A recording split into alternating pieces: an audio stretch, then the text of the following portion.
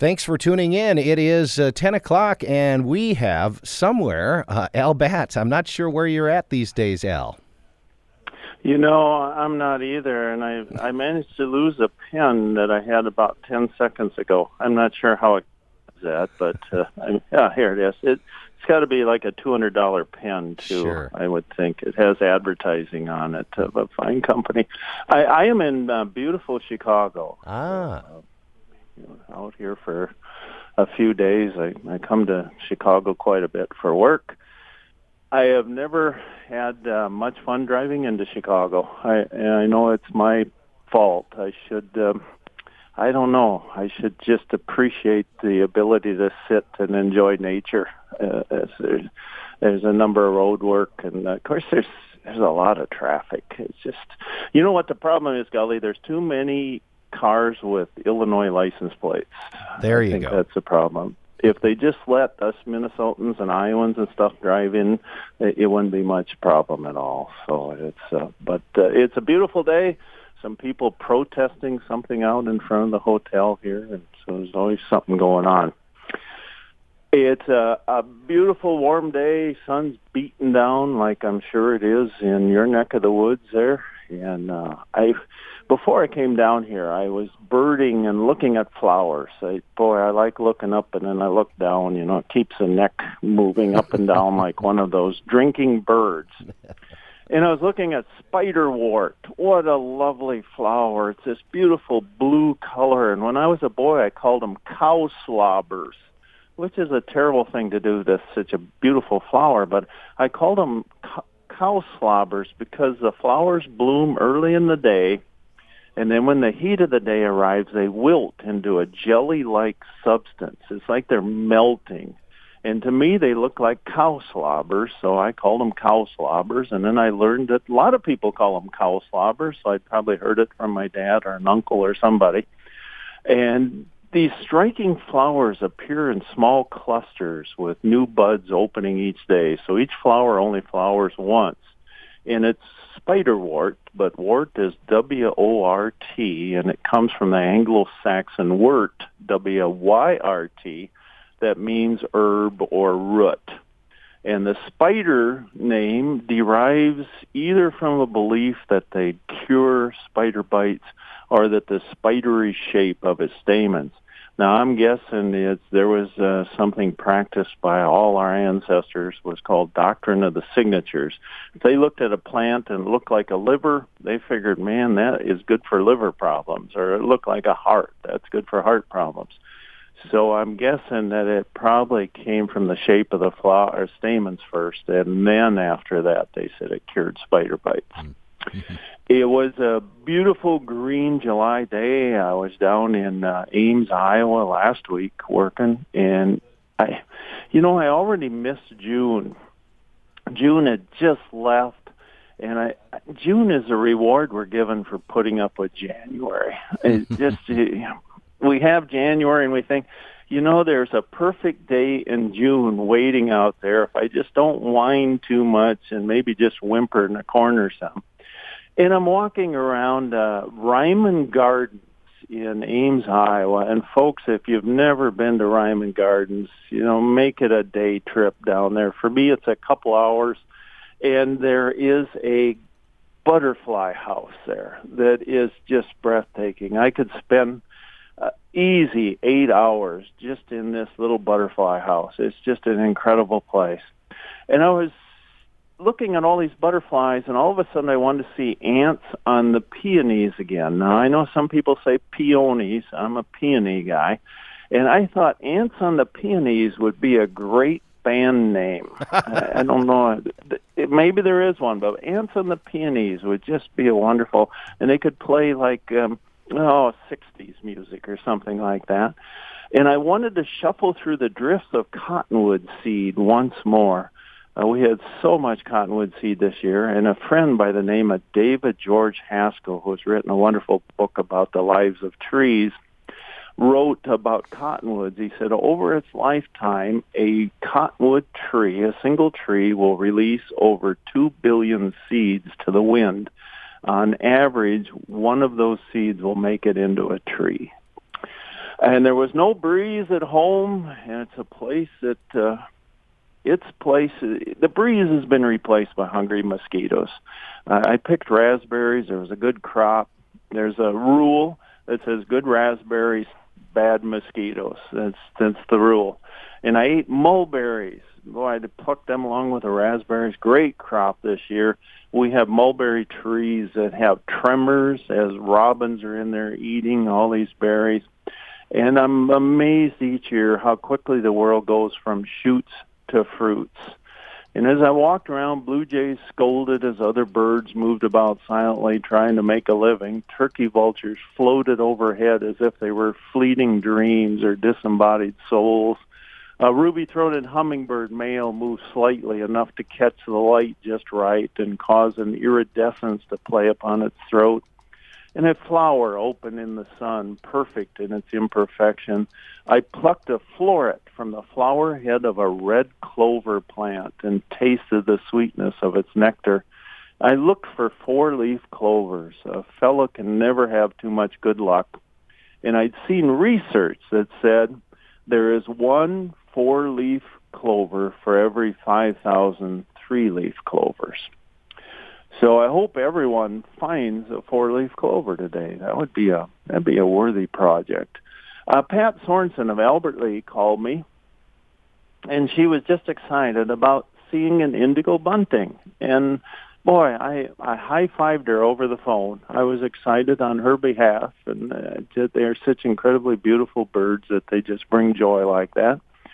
Susan Flowers, you mentioned Tune In, and I hear from a lot of folks, Gully, that listen to that fine, I was going to call it station, but fine app. It's an app, yeah. And I hear from people, and Susan lives near Atlanta, Georgia, and she called or sent me an email with a photo asking for identification on a hawk. And it was a broad-winged hawk that she was seeing, so that was pretty cool. And she said she enjoys listening to KMSU. She's never been to Mankato, but maybe one day.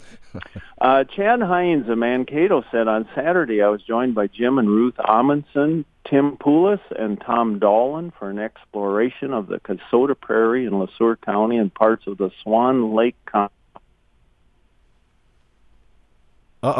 Species. There you are. I'm here. Yeah, right? you had cut out for a second there. I don't know what was going on. Oh, boy, that's what I do. You know, you just can't depend on me. I cut out. That's what I do. Peregrine falcon, they saw one. It's atop that soybean processing plant along 3rd Avenue and that's where I've seen them also. They had scope view of upland sandpiper, Henslow sparrow, lark sparrow, clay-colored sparrow, grasshopper sparrow, a brewer's blackbird, eastern bluebird, dick thistle. Dick thistle, I'm getting gas in Ames, Iowa. There's a dick thistle. I'm going into a restaurant in Ames, Iowa. There's a dick thistle. I'm in Mauston, Wisconsin, stopping to get gas again. There's a dick thistle. I don't know if it's the same one that's following me around, but they look like junior meadowlarks, and they do that dick. So they're just really pretty birds. Chad and the group also saw a green heron, a great blue heron, sora, redhead, ruddy duck, blue-winged teal, hooded merganser, lesser scaup, forsters, and black terns. And they saw probably the best birds they saw, Chad said, were the two cattle egrets along County Road 12 north of the flooded portion but south of the closure sign. Also had a western fox snake, a plains garter snake, and an eastern garter snake. So it sounds like they had a wonderful, wonderful time. Rita Granson, who lives down in Mason City, said the ponds are drying up. Wow, we could probably send them a little moisture down there, pipe it down there somehow. But she said the shorebirds are trickling in, a few of each of 8 common species, a dowitcher and a golden plover, were in the ponds in Worth County. I got a great question from, I don't even know who it was from, Gully, but it's a wonderful question. And I used to wonder this when I was a young lad. I'd look up at the softball fields. I was forever playing softball or baseball.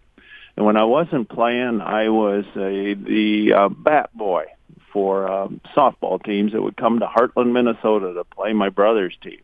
Okay. And I wasn't faithful. Boy, I was a sellout. The Meriden guys would come, the Kath brothers, and a fellow by the name of Scheid Krause said, how much are they paying you to be the bat boy over there at the Heartland team? And I said, oh, I don't get paid, sir. You know, it's an honor. He said, I'll give you $1 to be our bat boy. So I became bat boy for the Kath brothers from Meriden, Minnesota.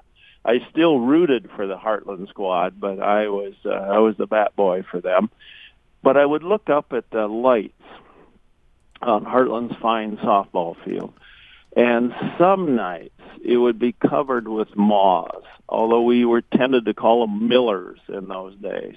And they would fly around those lights and banging against the lights. And I would wonder, as a little boy, why are they doing that? But I looked down the bench at all the softball players, and I didn't really see one that I thought maybe I should ask that question, because they would say, just tend to the bat there, bat boy. You know, it's unclear exactly why they visit lights, but here is a theory. Moths use moonlight to find their way in the dark. Artificial lights might interfere with their internal navigational equipment, confusing the moths. Now, I've been driving at night and made a wrong turn. I think I have the same problem.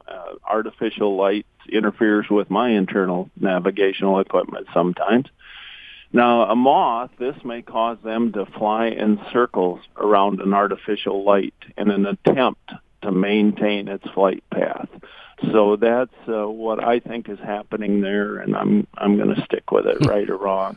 Okay. Somebody said, why are they called dabbling ducks? Al, you mentioned dabbling ducks on the radio when you were talking about mallards and some others. Why are they called dabbling ducks? Well, that's a great question, too.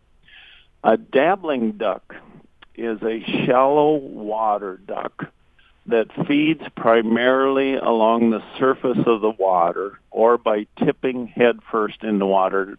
We also have seen ducks tipping up, mainly mallards. They're head first down and rear end up. Mm-hmm. And they do that to graze on aquatic plants, vegetation, and insects. And some of them on occasion will eat a tiny fish as well. So the duck dabbles. That's what it's called.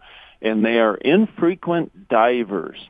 And the species of dabbling ducks include mallards, wood ducks, blue-winged teal, northern shovelers, and there's a number of others, but those are the primary ones we see. I was out on the Pelican Breeze. We do natural cruises in Albert Lee Lake. I used to tell everybody it was 2,654 acres, but I think the last DNR measurement was 2,662 acres or something around that of water. It's pretty shallow. My father always said it was just a little too wet to plow.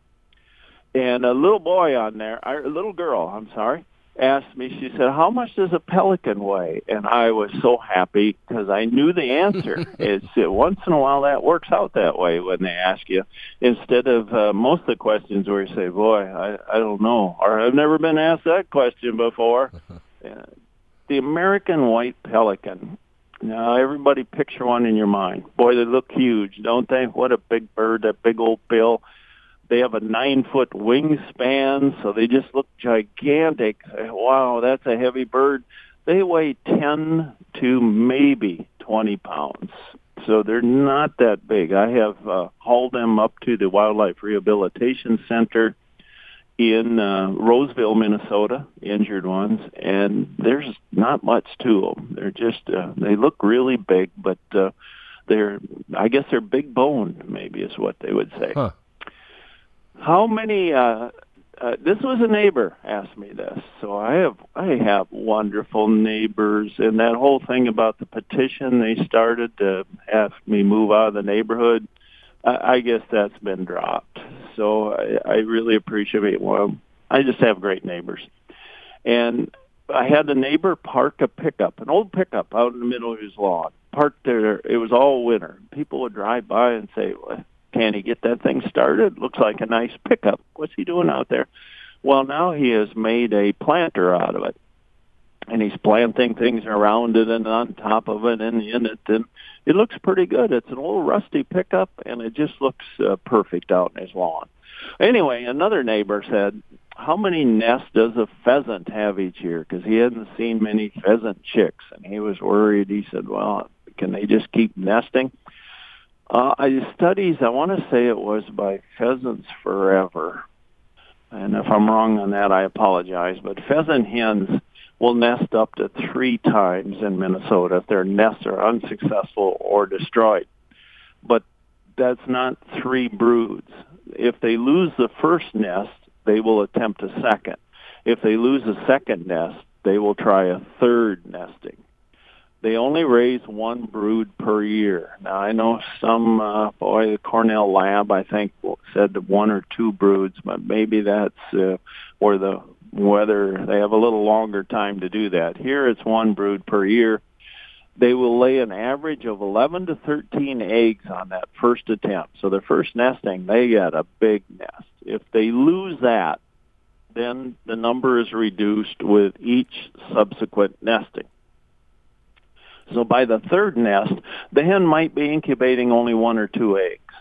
So sometimes late in the year, in the summer, we'll see a hen with only 1 or 2 chicks.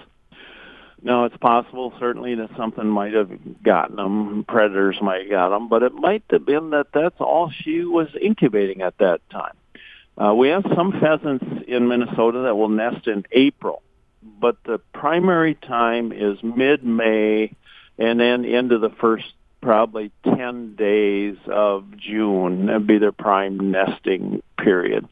And most nesting after that is likely re-nesting. The incubation period, I used to raise pheasants. It would vary some, but probably right around 23 days was the time that it took them from start of incubation till they had chicks out of the nest. So I love seeing them. I did a breeding bird survey recently, and I saw no chicks whatsoever. I heard a lot of roosters crowing, so there's quite a few. I think my number of pheasant roosters crowing was probably up a little bit from last year, but it was a real hard April and into May for them to nest. It just it was cold, and then it was rainy, and it just a tough time for those to get those early nests in.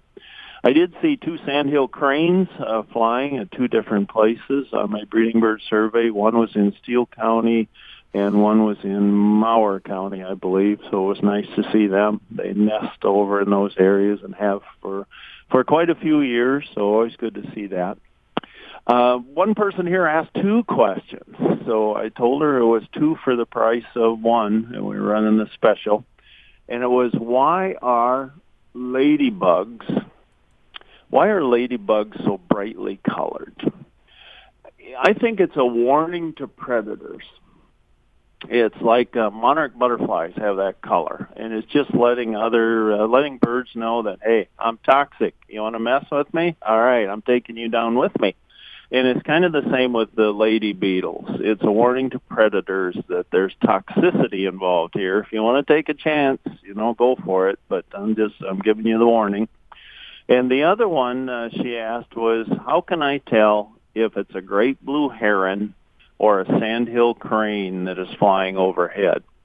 Well, great blue herons fly with a crooked neck, so it's folded into sort of an S shape, where a sandhill crane flies with its neck outstretched, so they get a long, long neck.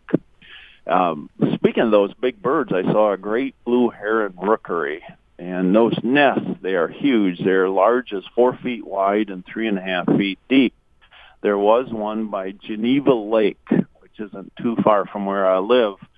And in the midst of all those great blue heron nests was a great horned owl nest. Wow. Right in the middle. And it was raised its young ones there. And you'd think, wow, what a place to be.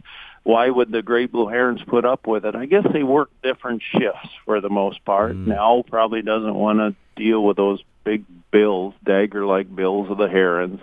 And the owls work at night, so the herons aren't bothering the baby owlets there. So it all works out. They just get along, which is nice. I think if great blue herons and great horned owls can get along, why can't we all? I think they just set a perfect example for all of us. So, Al, I was up at Cross Lake, part of the whitefish chain, this past weekend, and spotted a number of great blue herons. So, that was fun to see, but I didn't see any rookeries while I was there. My dad called them shite pokes, and if anybody has any to do with German, knows more than 2 words of German, you probably kind of get the idea of that. A lot of people call them old cranky. They just have so many different words. Blue crane. They have more nicknames for great blue herons. I was out canoeing one day. I am the world's worst canoeist. I am a humble birder. But when it comes to canoeing, I don't even make humble. I'm just really bad. I'm happy to do it all alone. Nobody wants to come with me because some of them have done that before. And I had a relative say, Al, I love you, but I am never going canoeing with you again. It's just too dangerous. I have ADD in a canoe. I just, there's a bird, and I just forget that I'm on the water, and I have a paddle and those sort of things. And next thing I'm spinning around or tipping over. It's just not a pretty thing to go canoeing with me. So, but I'm happy to go by myself because I seem to get along, and I forgive my mistakes very promptly. I don't even remember them within 2 minutes or so, or after I dry off. Then I forget them. But I was watching a great blue heron, and it was stalking something, and it turned out to be a baby muskrat, tiny, tiny little animal. And the heron got it, and it was flipping the little muskrat up in the air because they like to take fish head first because it goes down better. They don't stick in the throat. So it's flipping this little muskrat up in the air, trying to figure out which way is the fins are going on it. Mm-hmm. And it finally got it in the neck. And it's amazing how the neck just expands so greatly to allow for swallowing of things like big fish or baby muskrats. It's wonderful. The great blue heron, I think he could look at me and see that I was just a really bad canoeist probably and was no threat to it. And I got to watch all this. And, of course, I didn't have a camera because I can't take a camera in a canoe. When you tip a canoe over a lot, it's not a good idea to take any electronic devices in a canoe. But I sure enjoyed it, and I have a memory of it. I'm sure the baby muskrat probably didn't get the same enjoyment that I did, but it was wonderful. That was the same day I'm out cleaning up the lake, and I discovered a Mountain Dew bottle, a big green bottle, and I thought, well, I'll get that with a paddle. So I reached out with a paddle trying to pull it back so I could pull it into the canoe, and I dropped my paddle. Uh-oh. Now, in the lake I was on, there's always a bit of a current. So away goes my paddle, being a dutiful paddle, trying to chase down the Mountain Dew bottle, forgetting about me back there in the canoe without a paddle. So then I'm paddling with my hands trying to catch up to the paddle that was trying to catch up to the Mountain Dew bottle. I was the only one on the lake that I knew of until this happened. Yeah. Then suddenly there were jet skis, there were pontoons, and they were taking pictures and videos of me chasing a paddle, chasing a Mountain Dew. Wait, so they weren't trying to help you? Yeah, I always say that, if you see me getting beat up on the street, don't take a video. Help. Yeah, that would be nice. Kind of thing. Just come over and grab my paddle or something. But they were, and some knew me, of course, so they said, "Smile, Al," and all this stuff. Oh, what a fine time we had! But I finally did run down that Mountain Dew bottle, and I hit it with a paddle. Sadly, I had a bit of a temper on that Mountain Dew, and to all Mountain Dew bottles everywhere, I'd like to apologize right now. I was wrong, and I don't blame that one for trying to make an escape. So, again, every Mountain Dew bottle out there, I am sorry. Just a wrong thing. Were you up there fishing? No, I don't really do much fishing. We did some golfing. We did some tooling around the lake on a pontoon boat, and a little bit of tubing, which is I've achieved a certain age where tubing is maybe not such a good idea for someone of my age, but still did it. And did that, and just enjoyed the beautiful surroundings. It's pretty nice up there. I like to fish, Gully, and I found the secret. I don't like to catch them. I don't like to clean them. I don't mind eating them. I don't put anything on my hook. That's a good idea. Yeah, it really works out well. They'll just say, boy, we all had such good luck catching them. You didn't catch anything? I said, no, but I could eat something. Yeah. And so they fix me something because they think I'm such an inept fisherman that they feel that it's their need to feed me and keep me going and keep me sustained that way. So, folks, if you just like being out in the lake but you don't want to catch anything, that's the secret. Don't put anything on that hook.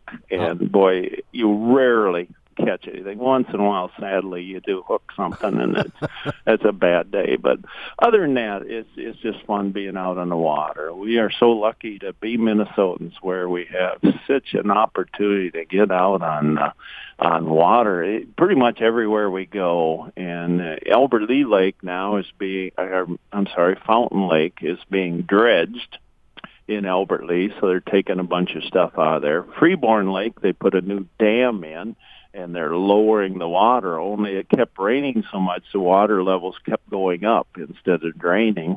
It was like there was a plugged drain in the bathtub or something.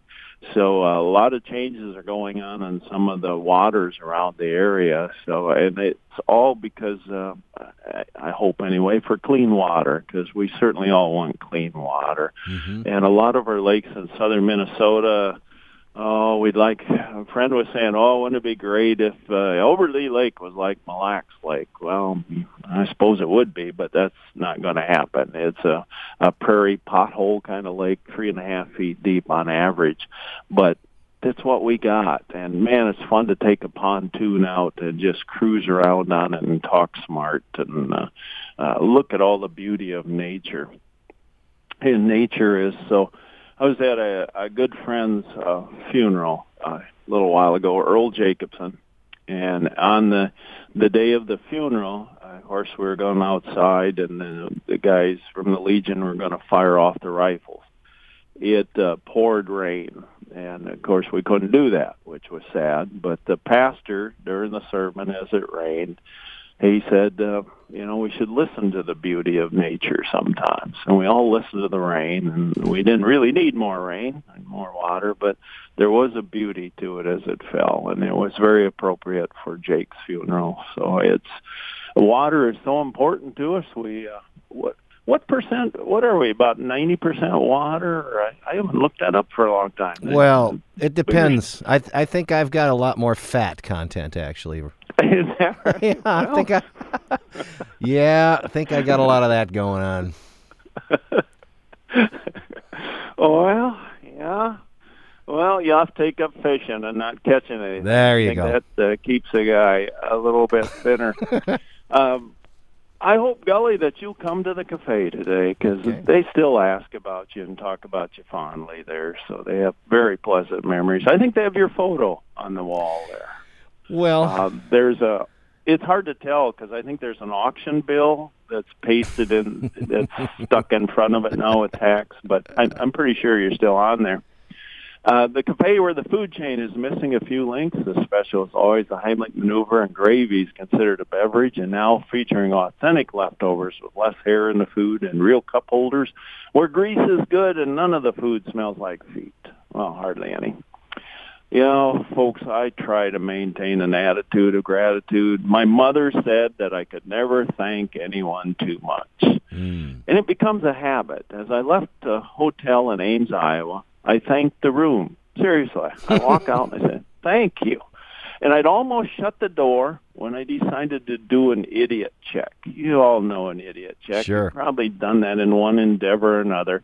In this case, I opened the door back, I walked back into the room, and I just look around like a big idiot, searching for something I might have forgotten in that room. You know, it's usually something small like my suitcase or something in the middle of the floor. But this time all I found was a penny, and it was good luck. And getting out the door was nice. In the car, the GPS told me where to go, and I may not always have a plan, but I always have a path. Remember, folks, Heartland is well worth driving past. I just hope you all have the very best day ever. Man, thanks for listening. Thanks for having nothing better to do than to listen to me. And do something wild today. Get out there and look at a bird. Golly, I enjoyed your company very much. Me too. I hope you have the best day you ever had. All right, you too, Al. Thanks so much. Bye-bye. Yep, bye-bye.